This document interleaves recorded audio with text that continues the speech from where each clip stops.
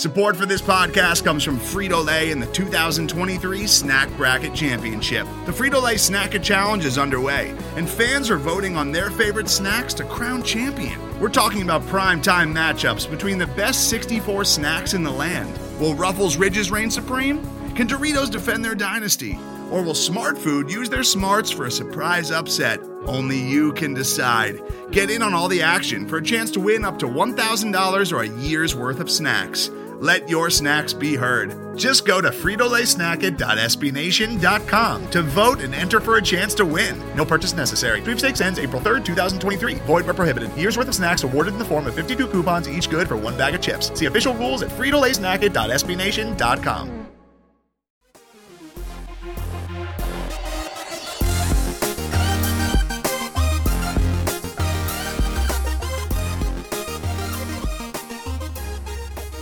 Hey there, everybody. Welcome on into episode 4 of The Scho Show. My name is Mark Schofield, back into the big chair, proudly a part of the Pat's Pulpit Podcast Network and brought to you by the great folks at SB Nation. On today's show, episode 4 of The Scho Show, yes, we are creeping higher and higher into the episode numbers. Sooner or later, we're going to get into double digits. That's going to be a big day. What we're going to do today, a conversation with Taylor Kyles, Pat's Pulpit writer extraordinaire who does tremendous work breaking down film. Some of his Twitter threads are like must-consume bits of information. He breaks down clips. It's incredibly informative. You have to follow Taylor on Twitter at tkyles39. So we're going to have Taylor on in a little bit. Also, we're going to talk about what I'm going to be watching for as the Patriots have preseason game 2 against the Tennessee Titans. That's this weekend, so we'll be talking about that. I'm going to talk about a piece I wrote about Derek Carr. Again, this is a Patriots show, but I drift off script a little bit, so I'm going to talk about that and do some other things at the top. But first, your cavalcade of reminders. Please do follow me along Twitter at Mark Schofield. Check out the work, a variety of places, InsideThePylon.com, Pro Football Weekly, the aforementioned Matt Waldman Rookie Scouting Portfolio at MattWaldmanRSP.com, and of course that terrific triumvirate of SB Nation websites where I do work, Big Blue View, Bleeding Green Nation where I co-host the QB Scho Show, bit of a tongue twister there, with the venerable Michael J. Kist, and of course Pat's Pulpit where you find this show and a bunch of other shows. And I've gotten a lot of questions. Mark, where can I find your show? Subscribe to the Pat's Pulpit podcast feed, iTunes, Spotify, Stitcher. That's where you get this show and all the great shows we're bringing to you from Pat's Pulpit as part of the Pat's Pulpit Podcast Network. So please, mash that subscribe button. Tell your friends, tell your loved ones, tell strangers on the street where to find us, because we're pumping out great work all the time.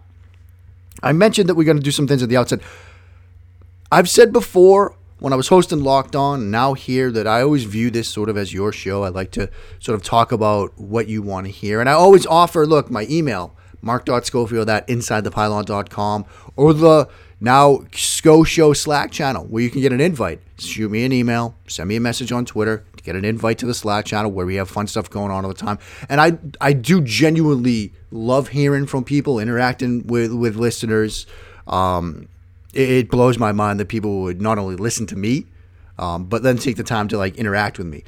I got just a phenomenal email from Angel Ortiz, who's a listener to the Locked On Patriots podcast, has now come over to listen to this show. Just a wonderful, warm, and friendly, and just a beautiful email from Angel Ortiz, who lives out in the western part of the United States, just talking about the show and how he loves to listen to it, and opening up his home and his family opening up their home to my family if we're ever out in that part of the country. And Angel, if you're listening, I hope you're listening. But if you're listening, believe me, if we make it out west to that part of the country, I love that part of the country. I spent some time there as a kid growing up. We would love to take you up on that. But your email just really touched me. It was beautiful. I loved reading it. I mentioned it, talked about bits of it with my family because I got it around dinner time.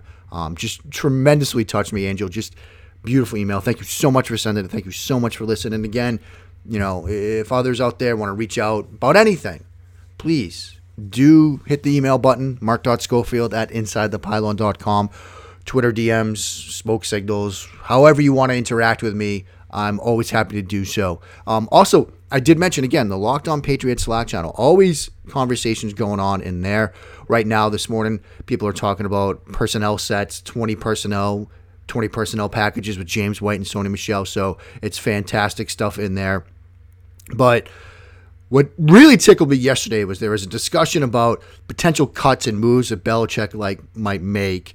And Andy Likens likened Bill Belichick to the parent that replaces the goldfish while you're away at camp. I'm sorry this happened, but we just move on, right? And Mattia Rizzo, another member of the Locked On Patriots Slack channel, responded, "Yep," and he doesn't even lie about it. Quote, "He died. Here's a new one. Now go watch the game tape." I thought that was hilarious. I just wanted to give Mattia a shout out. Again, you can be part of the hijinks in the Scho Show Slack channel. So hit me up for an invite. We can get you set up over there. I did want to mention briefly, because again, this is a Patriot show, but as I said, I stray off script from time to time. A piece that I collaborated with Dwayne McFarland on over at the Matt Waldman Rookie Scouting Portfolio. Dwayne, you can find him on Twitter at DWAINMCFARLAND on Twitter.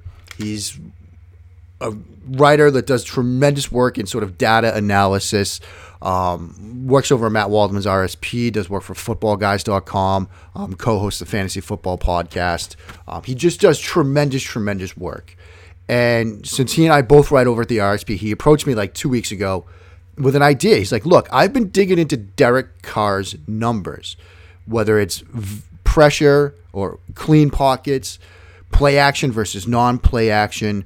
And his basic hypothesis was this: Derek Carr struggles with process and speed. And Dwayne said, look, play action plays are usually a cheat code for quarterbacks. Like if you look at most quarterbacks, their numbers take a big jump when they use play action versus non-play action. Carr, it's almost the inverse. Like his league averages on non-play action plays, his averages on non-play action plays versus play action plays are just diametrical opposites to the rest of the league. His numbers usually take a dip when they use play action. As Dwayne found, Carr averages 1.7 yards less per attempt than the NFL average over his career. Even after normalizing for this, the average NFL quarterback averages 17% more yards per attempt on play action. Carr only gets a 2% increase. And his numbers dip on touchdown passes per attempt versus the 19% increase the rest of the league enjoys when they use play action versus non-play action. So his idea was, look, sometimes on play action plays, you turn your back to your defense. You don't get to see the full picture because you're carrying out a play action fake. And so it asks quarterbacks to do more from a process and speed standpoint. And I've talked about this a little bit on this show and other shows already. So it's like, look, we've got numbers. Does the film back it up? So why don't you watch some film? We'll see if it jives with the numbers I've found, which I thought was a brilliant idea from Dwayne, because this is part of where you can get that overlap between film and data that sometimes you don't see. Those of you that spend time on Twitter, you often see a tough little tension between the film world and the data world, because people will say one thing in the film world and people say another thing about that same concept in the data world, and never do the two meet. And so I thought this was a great way to sort of put the two together, have a question, have a hypothesis, try to answer it with film and data. And so thanks to a dear friend, I was able to get a printout, a spreadsheet of the 110 plays that were deemed to be play action attempts by Derek Carr. So I had the plays to watch. I didn't have to spend, an obscene amount of time watching his entire season. I could just watch these 110 plays. So I sat down, and it took a while because, it's summer, got a lot going on, moving, all sorts of things. Busy time. But I finally got done, watched all these 110 plays, and I agreed with what Dwayne found. And what was interesting was, if Derek Carr, and you could read the piece, I'd invite you to read it. I'm proud of it. I'm proud of the work with Dwayne. I think it was a well-done piece at mattwaldmanrsp.com. And I've got like 10 video clips in there.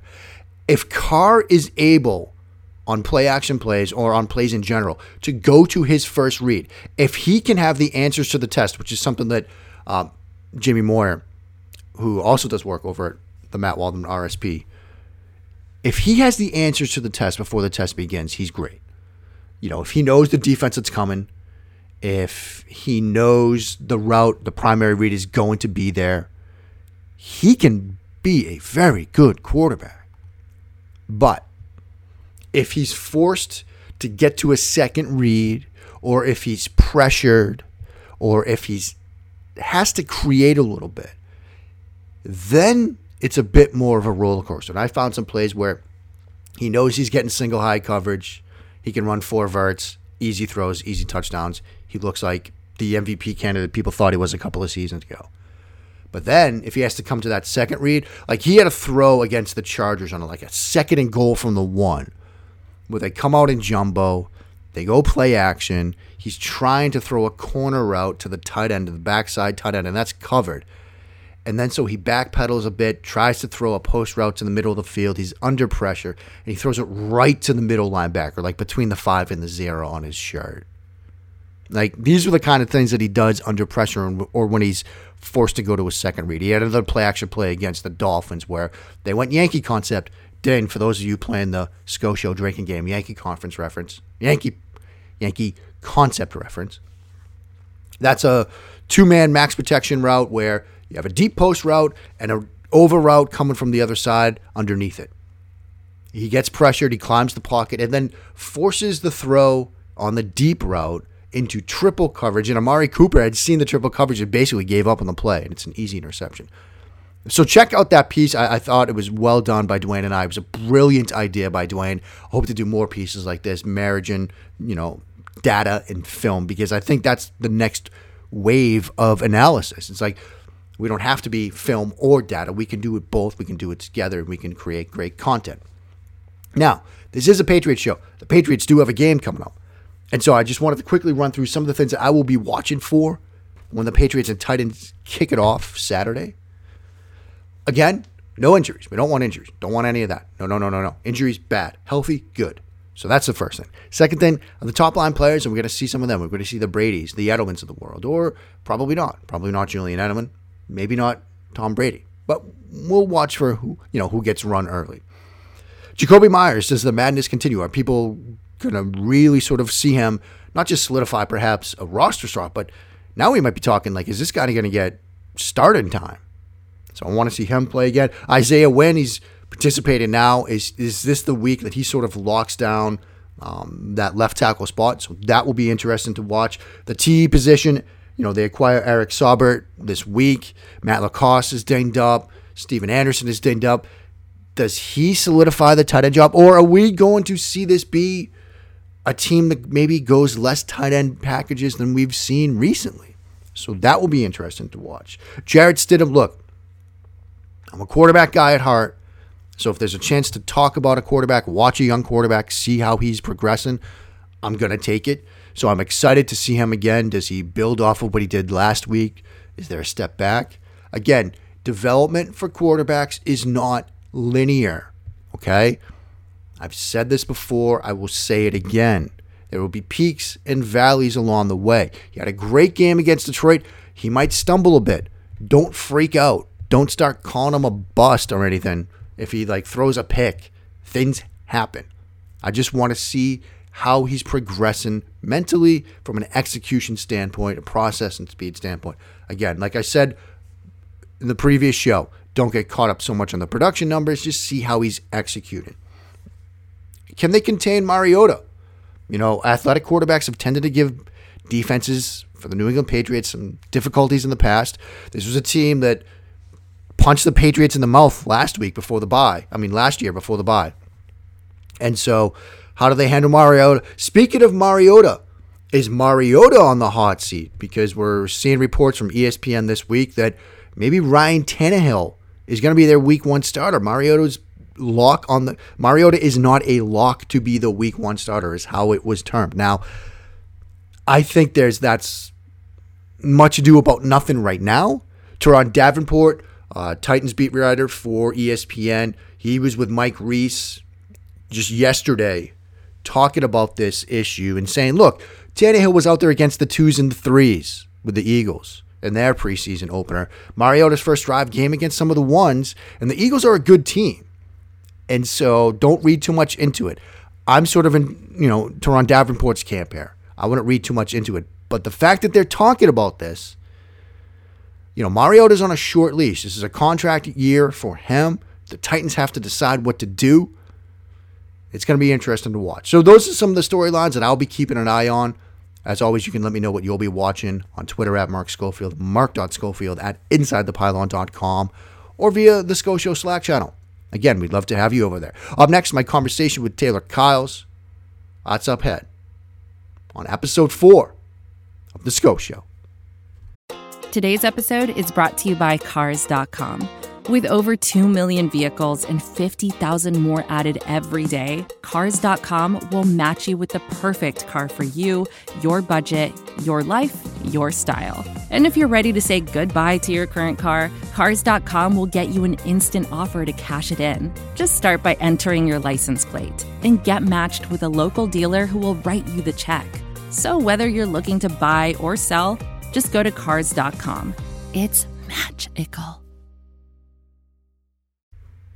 Mark Schofield back with you now on episode 4 of The Scho Show, and the incomparable Taylor Kiles is kind enough to take some time to join us now. He does incredible film work both on Twitter and for Pat's Pulpit. He's a fantastic young voice in the football media space. I highly recommend you follow him on Twitter at tkiles, Kyles 39. Taylor, my friend, how you doing, buddy? First of all, thank you so much. That was too much. That was a very nice introduction, and I'm doing well, man. I'm excited to be back on. Thank you so much for having me again. It's always a pleasure. I think we need to make this somewhat of a regular segment or a semi-regular. Like, I gotta say this: the idea of Tuesdays with Taylor sounds kind of nice to me. So we might have to make that a little bit of a regular thing. Taylor, I want to get you on, ask you some film stuff, some expectations for Saturday, and all that. Let's start on the offensive side of the ball. One of the big stories about training camp has been Jakobi Meyers. Has he not just made this team, but perhaps locked down a potential starting spot?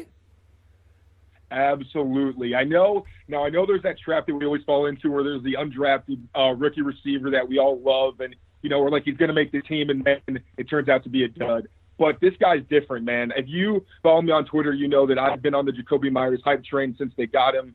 I loved his ability to make plays in college. A lot of the time with the guys that we've seen, the undrafted guys that have come in, they make some plays that are like, all right, like they may have some potential every once in a while, but Jakobi Meyers was doing it on a regular basis. He catches everything. He's fearless. He used to be a quarterback, so that helps with his route running. He has the clock in his head that sometimes we hear Tom Brady talk about, where he knows the ball's got to get out of his hands. I think Evan Lazar from CLNS even mentioned that Jakobi Meyers said, yeah, when I'm running my routes, I'm thinking, all right, I got to get out of my breaks. So that's going to be a huge, huge factor in him getting on the same page as Brady, and that's why he's excelled in training camp. He's been one of the real big standouts, and he really surpassed even the veterans and their first-round picks. So I don't see any way you cut this guy. He's been consistent. You saw it in college. Everything's starting to translate, and really all I wanted to do was see it, on the field, and it's still preseason. I don't want to get too ahead of myself, but I think he can be a legitimate contributor on this team. Taylor, you sort of mentioned that tradition we have in New England, whether it's the Austin Carrs of the world or other guys, where we do sort of pump up that young, unknown, potential free agent type wide receiver. But do you think the fact that, he's so new to this position and he's still learning it makes it an easier transition, because you could say, look, there's a lot to build on here, and growth and potential and ceiling could be huge. Absolutely. And I think the best thing is he's a really intelligent player. So the fact that he played, as I said, the fact that he played quarterback translates directly into how you see him running his routes. He knows how to manipulate defenders, get them to open their hips the wrong way so that he can get separation, because the reason he went undrafted, quite frankly, is because he doesn't blow you away as an athlete. He's not going to take the top off like a Philip Dorsett. He doesn't have the elements, quickness necessarily, but he's got just enough of everything. He's intelligent, and he's the perfect Patriots receiver. He gets open. He catches everything. He's fearless. He's intelligent. And, I really think there's a lot of potential there. Maybe not athletically. I think we are close to seeing his ceiling in that regard. But in terms of consistency and being able to make plays in big-time games, that's what it's all about as a Patriots receiver if you want to make a name in New England. So I really do think that we could see an interesting player in him in the future. A player that's getting some attention this week as he's finally sort of returned into the fold, Isaiah Wynn, last year's first-round draft choice, the offensive lineman from Alabama, not Alabama. Ooh, that's a slip up there, from Georgia. Is he going to lock down that left tackle spot this week, you think? 100%. I mean, again, I'm going to go back to something Evan Lazar said. He reported that Isaiah Wynn said he's 100% healthy, and the team's really just trying to make sure they're patient with him and they bring him back slowly so they don't rush anything. But I mean, we saw he was one of the most pro-ready prospects coming out of college. I mean, I think it's easy to be nervous because he didn't play his rookie season. He hasn't had any NFL snaps. There's a lot of things that need to translate. But he was playing against elite competition in Georgia. He played and he did really well in the bowl game against Alabama. And I think that we're going to see a future left tackle. I hope that he sticks around for a long time, but I think it's going to make all this hype about Dan Skipper and the Patriots not having a reliable backup left tackle. I think we're going to laugh about it, hopefully, knock on wood, because, I mean, Brandon Thorne mentioned it. He's great with offensive line, and he knows a lot about that kind of stuff. And he said most teams don't have a very good backup tackle or good swing tackle because not many teams have good starting tackles. So I'm excited about Isaiah Wynn. He's definitely going to be a guy that I think is going to give them good presence and a consistent protection and good run blocking. It's interesting, Taylor. You see sort of the fantasy world. Sometimes they get excited about a player. They looked at Damian Williams, the fantasy world, and they thought, ooh, this could have real potential for the Patriots. But we're also seeing coming out of camp that Brady is like perfect when he's targeting Sony Michel. How do you see this running back room playing out? And how dangerous could it be for defenses / how good could this offense be if Sony Michel is a factor in the passing game? Man, I'm excited. There's so many weapons in this backfield. I think Sony Michel, I remember we mentioned it a few times last year. We just wanted to say, hey, Sony Michel, he didn't catch a lot of passes. I think he had less than 10 last season. But you saw he's comfortable catching the ball. He did a little bit of that when he was at Georgia. I think it may, take away from Damian Harris's role because I thought he could be kind of a backup to Burkhead. But if we're going to see Sony Michel being used in a more versatile role, then I think it's going to cut into that a little bit. But at the same time, they do, I think, want to be careful with how much they use him and make sure that, they're not going to wear him out because we know he has health issues. But I think Sony Michel's role in this offense is going to expand in terms of him being able to catch passes and throw defenses off because you can't key that, he's in the game, he's going to run the ball. Sometimes he can pass it. He can be in those two running back pony personnel packages that we saw usually with Burkhead and James White. I think they're already doing that in training camp. So the versatility in this group is outstanding. Everybody can legitimately run the ball. They can legitimately catch. They're threats in the both phases of the game. And they're going to be fun to watch. I think they're going to be the key to this offense going forward this year. And I want to ask you a question building off of that, Taylor, because a lot of people are sort of caught up on the tight end position and how they might not have a true answer there. Is the answer actually staring us right in the face, and it's the running back room, that pony personnel package where they might go 20 personnel and say, look, we don't need a tight end. We'll put 2 running backs on the field and 3 receivers and attack defenses that way. Do you think that's the answer?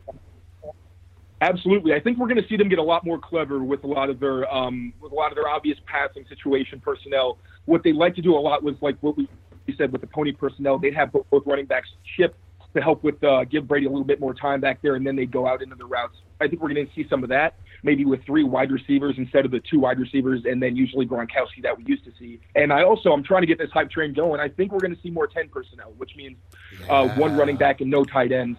Because if you think about it, N'Keal Harry in the slot could give you a very similar presence to a big-body tight end over the middle. He's faster. He's a better route runner. And Benjamin Watson, I think he's definitely going to have a role because sometimes, you're going to have him in to chip, give Brady a little more time, things like that. So I'm not saying they're going to completely go away from that 11 personnel they usually use. But I think we're going to see more 4 wide receiver formations. We saw some against Detroit and more, as we said, with the 2 running backs as well. Taylor, I saw this somewhere, and I think it's a brilliant idea. I think when they want to be, say, in November, December, where they envision this team as a 10-personnel team with Gordon and Thomas on the outsides and Harry and Edelman in the slots, I think that might be where they want to go. That would be excellent. I like the idea of them using more big bodies because I think it's a testament to just you want Brady to get a little more leeway. Sometimes he can just throw it up there and have guys make big plays since, the Patriots don't usually go with burners. They have one in Philip Dorsett who's a legitimate 4-3 guy, but they usually use him on more underneath stuff. I actually think he is going to have more of a role than people realize. We really saw Philip Dorsett come on late in the season Usually he was playing the Z position, so he was off the line. They could move around a little bit.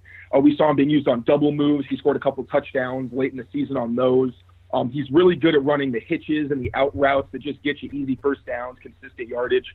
So, I mean, there's a lot more depth in this wide receiver room than I think it's getting credit for, especially when you consider the guys that could potentially be coming back and the young guys that are making names for themselves. And, there's already going to be somebody that's cut that is a little disappointing. So, man, there's so much depth on both sides of the ball, offense and defense in this team. And let's switch gears to the defensive side of the ball. Taylor, one of the things you do so well is breaking down film via the Twitter thread. Your Twitter threads sometimes are just amazing to see. And you did a recent one on Scho Calhoun. What did you see from him when you broke him down? I saw someone who reminded me, honestly, of a bigger Jamie Collins in the way that we kind of see him when he's playing the edge position.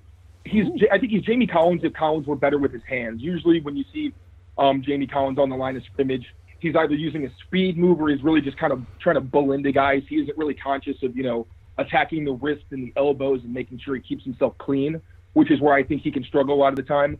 And Calhoun is excellent at that. His big thing is he's not the biggest edge player, so he's not going to overwhelm guys a lot, but he's excellent with his hands. He's quick off the ball. He's really athletic. He's got good change of direction ability, and he's really good at waiting until the offensive lineman shoots their hands and then attacking those to get past, usually he went with either a bull rush, a speed move to the outside with a rip to finish, and then on the inside he would cross the lineman's face and swing. He was really good for all of those. The big thing that I saw with pass rushing that he could maybe work on are his counters when he goes to his speed move, because he'll kind of be forced to run the arc sometimes, which means he gets behind the quarterback, and you don't really see him do anything to recover and put himself in a position to make the play afterwards. But he does have excellent versatility. He can cover really well. He played inside linebacker. He played on the interior, actually, quite a bit in 2017 and held up fairly well. He's just big enough to really hold his ground and not get pushed around too much. So he's an interesting piece. And I think with his special teams versatility as well, he was on the return units and kickoff when he was in Oakland. I think he could push someone like a Dietrich Wise or Derek Rivers off the team just with his sheer versatility and athleticism. Do you think that given his versatility, he might be a potential piece to use on pass rushing downs? You can kick him inside, you can move him around a bit. Do you think that might be his role? Yes. I think that's where you can really unlock his potential. Now, I think we've seen a lot with guys like Akeem Ayers is somebody that, comes to mind 2014, a guy who was under the radar, but he was athletic, not a prototypical great pass rusher, but they used him a lot on twists and stunts where they accentuate on the athleticism and quickness of these guys. Now, with Calhoun, it plays perfectly to his game. He's quick, he's athletic, he can get into gaps really quickly. He uses those hands to keep himself clean and create pressure on the edge and sometimes inside. So I think Belichick, if he ends up making this roster, I think Belichick can use him in a lot of different fun ways. If he can even fit into all the other, versatile linebackers and edge types they've got on the team already. Similar to the Calhoun thread, when the Patriots acquired Michael Bennett, you did a similar thread on him. What did you find when you studied how he's still playing, and what role do you think he can carve out for this defense? Yeah, I think he's their Trey Flowers replacement in that he'll play sometimes when they're rush packages, he'll line up at the zero technique at times. You'll see him inside as a three technique in their diamond fronts or sometimes in their four-man fronts, and then sometimes on the edge, usually on earlier downs. He's extremely versatile, just like Trey Flowers. And I actually said at the time, it sounds weird considering Flowers just signed this huge contract and he's the younger player. But I think Bennett, even though he's older, is actually an upgrade with his quickness, because that's something that Belichick really hasn't had since Dominic Easley. And I can't remember the last time that he's had a player with Bennett's combination of quickness, techniques, sound technique with his hands in terms of knowing how to keep himself clean, as I mentioned with Calhoun. The strength. I mean, he's got grown man strength. He's not just quick. He can put a lineman on their butt, if they give him an opening and they expose their chest as well. So he's not really had a player like that, and I can see him playing every single position on the defensive line, and he's going to be a terror and one of the keys to their success on defense. When you think about this defense, it has, at least on paper, the potential to be great, and the strongest unit for it might be this linebacker group now. At least that's what I think. But do you share that thought? I really don't think you can go wrong with a lot of the positions on this defense. Right. But when you look at these linebackers and you see all the proven talent, you really can't go wrong. And I think you're absolutely right. When you've got guys like Kyle Van Noy, and honestly, I think Kyle Van Noy has even surpassed Dante Hightower as the straw that stirs the drink in terms of the guys in the front 5 or 6, whatever it is, whatever front they're playing. But he plays every single significant down for them. Sometimes they can't really play Hightower as much as they want, especially early and in the middle of the season because they want to preserve his health. But Van Noy's been extremely durable. He makes plays for them all throughout the year. He's huge for them in the playoffs. And then you got guys like Jamie Collins, obviously, who we know he's still a freaky athlete. We saw flashes of it when he played against Detroit. Jawan Bentley, who's a young ascending player who's really, I think a lot of us missed when we looked at him in the draft. We really thought that, I think a lot of people thought he was a stiff guy. Coming from a defense where they really played a lot of run, you thought that was his only role. But he was actually better in coverage in the limited snaps that he played last year. He was excellent covering tight ends. He was pretty good covering running backs, although I think there's a chance to expose him if you really get an athletic running back and target him directly. But he's the future in the middle of this defense. And then even Landon Roberts. I mean, he came on late last year in terms of his instincts and coverage, his ability to blow up the running game. He was the key to them shutting down Casey's running game in the playoffs. I mean, I would agree, man. These linebackers, like, maybe the best crew that Belichick's had in his career. You mentioned the phrase surprise cuts earlier, Taylor, and one of them, a name that's sort of getting rumbles, is Deron Harmon. Do you think he's a potential surprise cut in the secondary, given how deep this team is on both sides of the ball? I've heard that, and I really think that when Belichick is, having someone else play ahead, sometimes it just means that he wants to get someone acclimated to the defense. And I'm actually speaking about Terrence Brooks, who they signed from the Jets. He played a lot of center field for them. I actually studied him a bit last week. He played limited snaps for them, but he was consistent. He takes excellent angles from the secondary. He doesn't have great range, but he's got good speed. He's definitely a fast player. He comes downhill well. He can help out in the running game. And he's the one who's been taking a lot of the snaps that we usually see Harmon get. So with so many talented players in this defense, and Harmon's versatility was used a little bit more late in the season. We saw him in the box a lot more. But, I mean, Terrence Brooks is a guy that I could see really doing well in Belichick's system. He's smart. He's very athletic. And, the proof's in the pudding. He's been playing over Harmon a lot. It sounds like he's been playing well. So I think that Harmon's role, I think you're right, he could be a surprise cut. Taylor, let me get you out of here on this one. Obviously, the Patriots have preseason game 2 Saturday night. What are your sort of rough expectations for what we're going to see in week 2? I think we're finally going to see Brady in the offense. I think we're going to get to see the starting units that they plan to roll out in the season, really get an idea for what kind of personnel, where they're going to be playing people. And obviously it's early in the season, so we're going to see people in roles that they may not be playing in the regular season. But it's going to be fun. It's going to be nice to see how the offense can perform against a really good Titans secondary, especially with all their young receivers. Hopefully the guys who are injured are good enough to play in that game. Like, I know a lot of guys went down yesterday. But and then on the defense, I mean, we can see the secondary finally coming together, see how they use the linebackers. I'm interested to see, how they mix and match those guys because, they have so much versatility. See Mike Pennell and Danny Shelton is something I'm going to be watching, see if Shelton continues to play over Pennell, because that was somebody, I think, that was a surprise, I think, to a lot of us, because Pennell was really good in the limited role with the Jets, and he was a projected starter. But Shelton, I mean, he played out of his mind last week with really impressive quickness and his hand use. So, I mean, there's so much to look forward to in this game, and against a really good Titans team that's familiar with the Patriots. So I'm looking forward to a good game where we're going to get a lot of questions answered. Fantastic stuff, Taylor. Just a tremendous job of the work you're doing. Please let everybody know where they can find you on Twitter and the work that you're going to be doing this season. Well, on Twitter, I am at tkyles39. This season, I'm going to try to be doing more consistent breakdowns and scouting reports of the teams that the Patriots are going to be playing and the strategies that they can use to take advantage of the offenses and defenses they're going to see. So looking forward to that, and looking forward to the Patriots possibly bringing out one of the best teams that we've seen them field in a long time. Fantastic stuff, Taylor. Everybody, please do follow him on Twitter at tkyles39. That will do it for today. I will be back next week. We'll talk a little Titans-Patriots, how that went down, and more. Until then, everybody, please keep on blessing that Patriots reign down in Foxborough.